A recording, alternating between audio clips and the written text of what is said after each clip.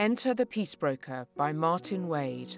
Episode 3, I Didn't Raise My Boy to Be a Soldier. Introduced by Professor Sir Hugh Strawn. The efforts of President Wilson's advisor, Colonel House, to use the neutrality of the United States to broker a peace in 1915 and early 1916 had little hope of success. Germany was ready to negotiate a separate peace, probably with Russia. However, the Allies, who had agreed they would not make peace separately, held a poor negotiating hand. They had failed to achieve the necessary success on the battlefield, whereas Germany and its allies had now added Serbia, Poland, and the Baltic states to Germany's conquests of Belgium and northeastern France in 1914. But by the end of 1916, the prospects for peace seemed much more optimistic. Losses on the scale of Verdun and the Somme, where neither side had emerged with a clear advantage, had prompted some statesmen to argue that Europe was destroying the very civilization that it was ostensibly fighting to conserve. The 10-month-long Battle of Verdun had resulted in some 750,000 casualties. The shorter, 5-month-long Somme offensive, even more, around 1.2 million.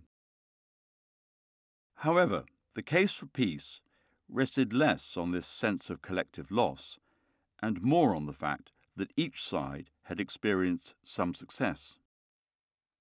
The French counterattacks at Verdun in the second half of 1916 had regained the ground lost in the first half of the year, and the British had convinced themselves that the manpower losses suffered by the German army on the Somme were irreparable. The Allies therefore believed their negotiating position to be much stronger at the end of 1916 than at the end of 1915. Germany, too, ended 1916 on a high.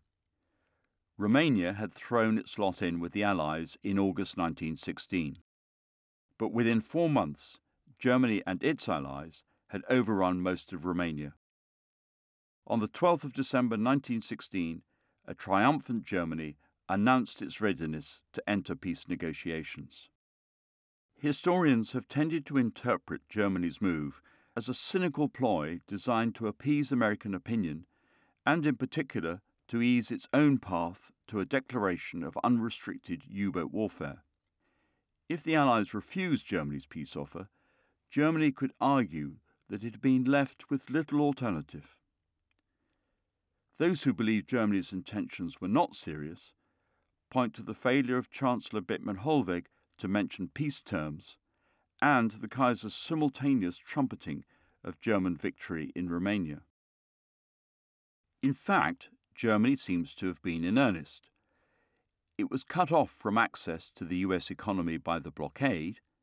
Its enemies were not. The longer the war lasted, the slimmer Germany's prospects of success. The German peace offer wrong-footed President Wilson, who had been preparing an offer of his own. 6 days later he published it, asking the belligerents to set out their terms.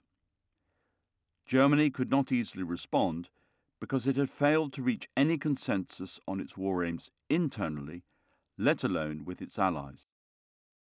Britain and its allies were feeling increasingly confident of victory, and so were little disposed to compromise on their core demands: the restoration of Belgium and Serbia, the return of Alsace-Lorraine to France, and of an autonomous Poland to Russia.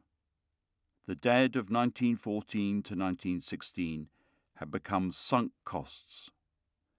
For both sides, their sacrifices so far had now become the reason for continuing the fight instead of ending it.